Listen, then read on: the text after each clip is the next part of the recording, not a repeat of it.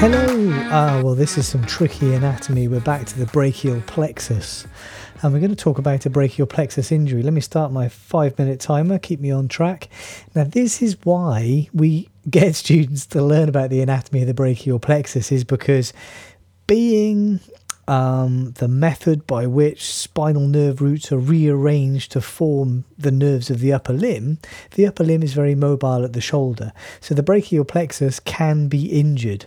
And it can be injured in a number of ways, but today we're thinking about laterally flexing the head away from the shoulder, so pushing the head away from one shoulder towards the other shoulder. And when you do that, you're stretching the upper part of the brachial plexus, and nerves are not stretchy. They do not stretch. So if you do this traumatically or far enough, then you'll likely damage some nerves. For example, falling off a horse, landing on the head and shoulder and pushing them away from each other. The other one is a difficult birth, and the head getting pulled away from the shoulder. Of course, the nerves are quite short at that stage. So Erb's palsy is generally considered to be an injury of the upper trunk of the brachial plexus, but could be proximal to it, and there's a fair bit of variability there, but it's an upper brachial plexus injury.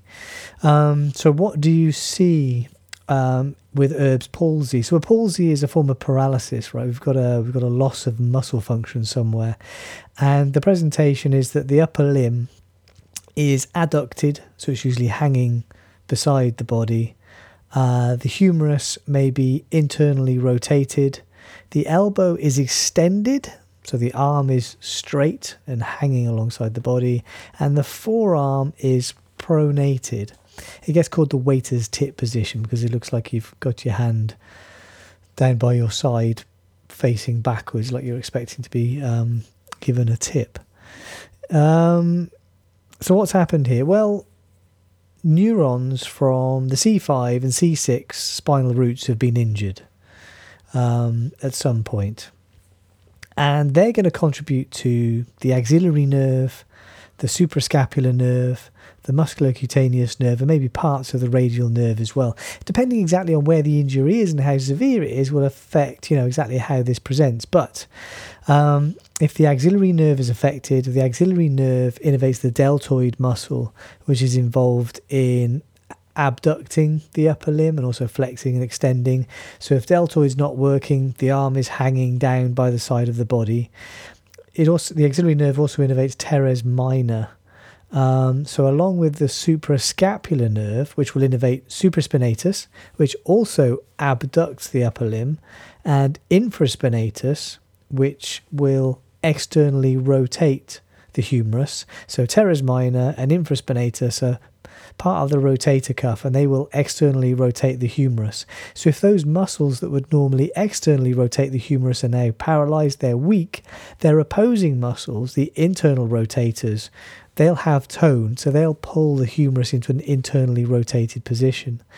Now the big one is the musculocutaneous nerve.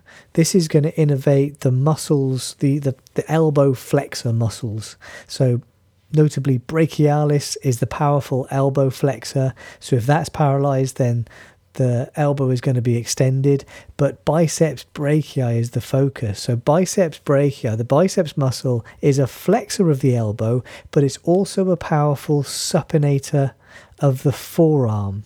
So for example, if you're screwing a screw into a wall, you do it with a bent elbow, right? And then you go from a pronated position to a supinated position with the screwdriver. The reason you do it with that bent elbow is you get to use biceps brachii to help supinate. It's a very powerful supinator of the forearm. If you do that movement now, you'll palpate biceps, you'll feel it moving, you'll feel it contracting as you pronate and supinate the forearm. So with an upper brachial plexus injury, if the musculocutaneous nerve is now not working properly, biceps is not working properly. So again, the elbow is extended, but the forearm is pronated because that powerful supinator has lost its tone, has lost its strength, and the pronators win, pulling the forearm into a pronated position.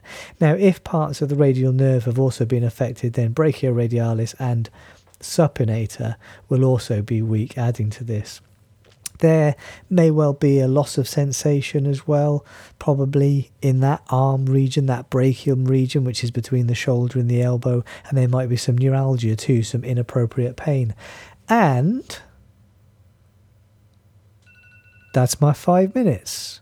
So that is Erb's palsy. That is an upper brachial plexus injury. That's the anatomy and why that presentation of the arm hanging by the side with the hand facing backwards is as it is when the upper brachial plexus is injured. Okay, see you next time.